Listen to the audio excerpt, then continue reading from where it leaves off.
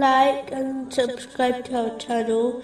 Leave your questions and feedback in the comments section. Enjoy the video.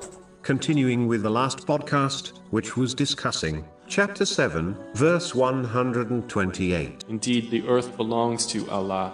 He causes to inherit it whom He wills of His servants, and the best outcome is for the righteous. As Allah, the Exalted, alone created and owns all the things in existence, including worldly and religious blessings, a Muslim must therefore understand that these blessings will only be obtained by them through the sincere obedience of Allah, the Exalted, by fulfilling His commands, refraining from His prohibitions, and being patient with destiny, according to the traditions of the Holy Prophet Muhammad, peace and blessings be upon him, and not through his disobedience. Anything one obtains through his disobedience will only become a source of regret and punishment for them in both worlds. This is why two people may possess the same blessing, but for one, it is a great blessing, but for the other, it is a source of their grief.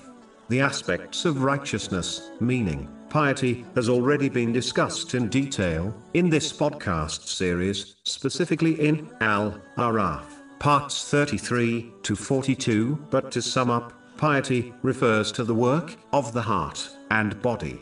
The external limbs follow the commands of the inner, spiritual heart. In other words, the heart is the king, which commands, and the limbs are the soldiers, which obey. This has been indicated in a narration found in Sahih Muslim, number 4094, which advises that if the heart is sound, then the whole body is sound, but if it is corrupted, then the whole body will be corrupted. The Holy Quran has advised that a person can only achieve success when their spiritual heart is sound. Chapter 26, verses 88 and 89. The day when there will not benefit anyone wealth or children, but only one who comes to Allah with a sound heart. The spiritual heart is only kept sound when one purifies it of evil traits and replaces them with the good characteristics which are mentioned in the Holy Quran and the narrations of the Holy Prophet, peace and blessings be upon him,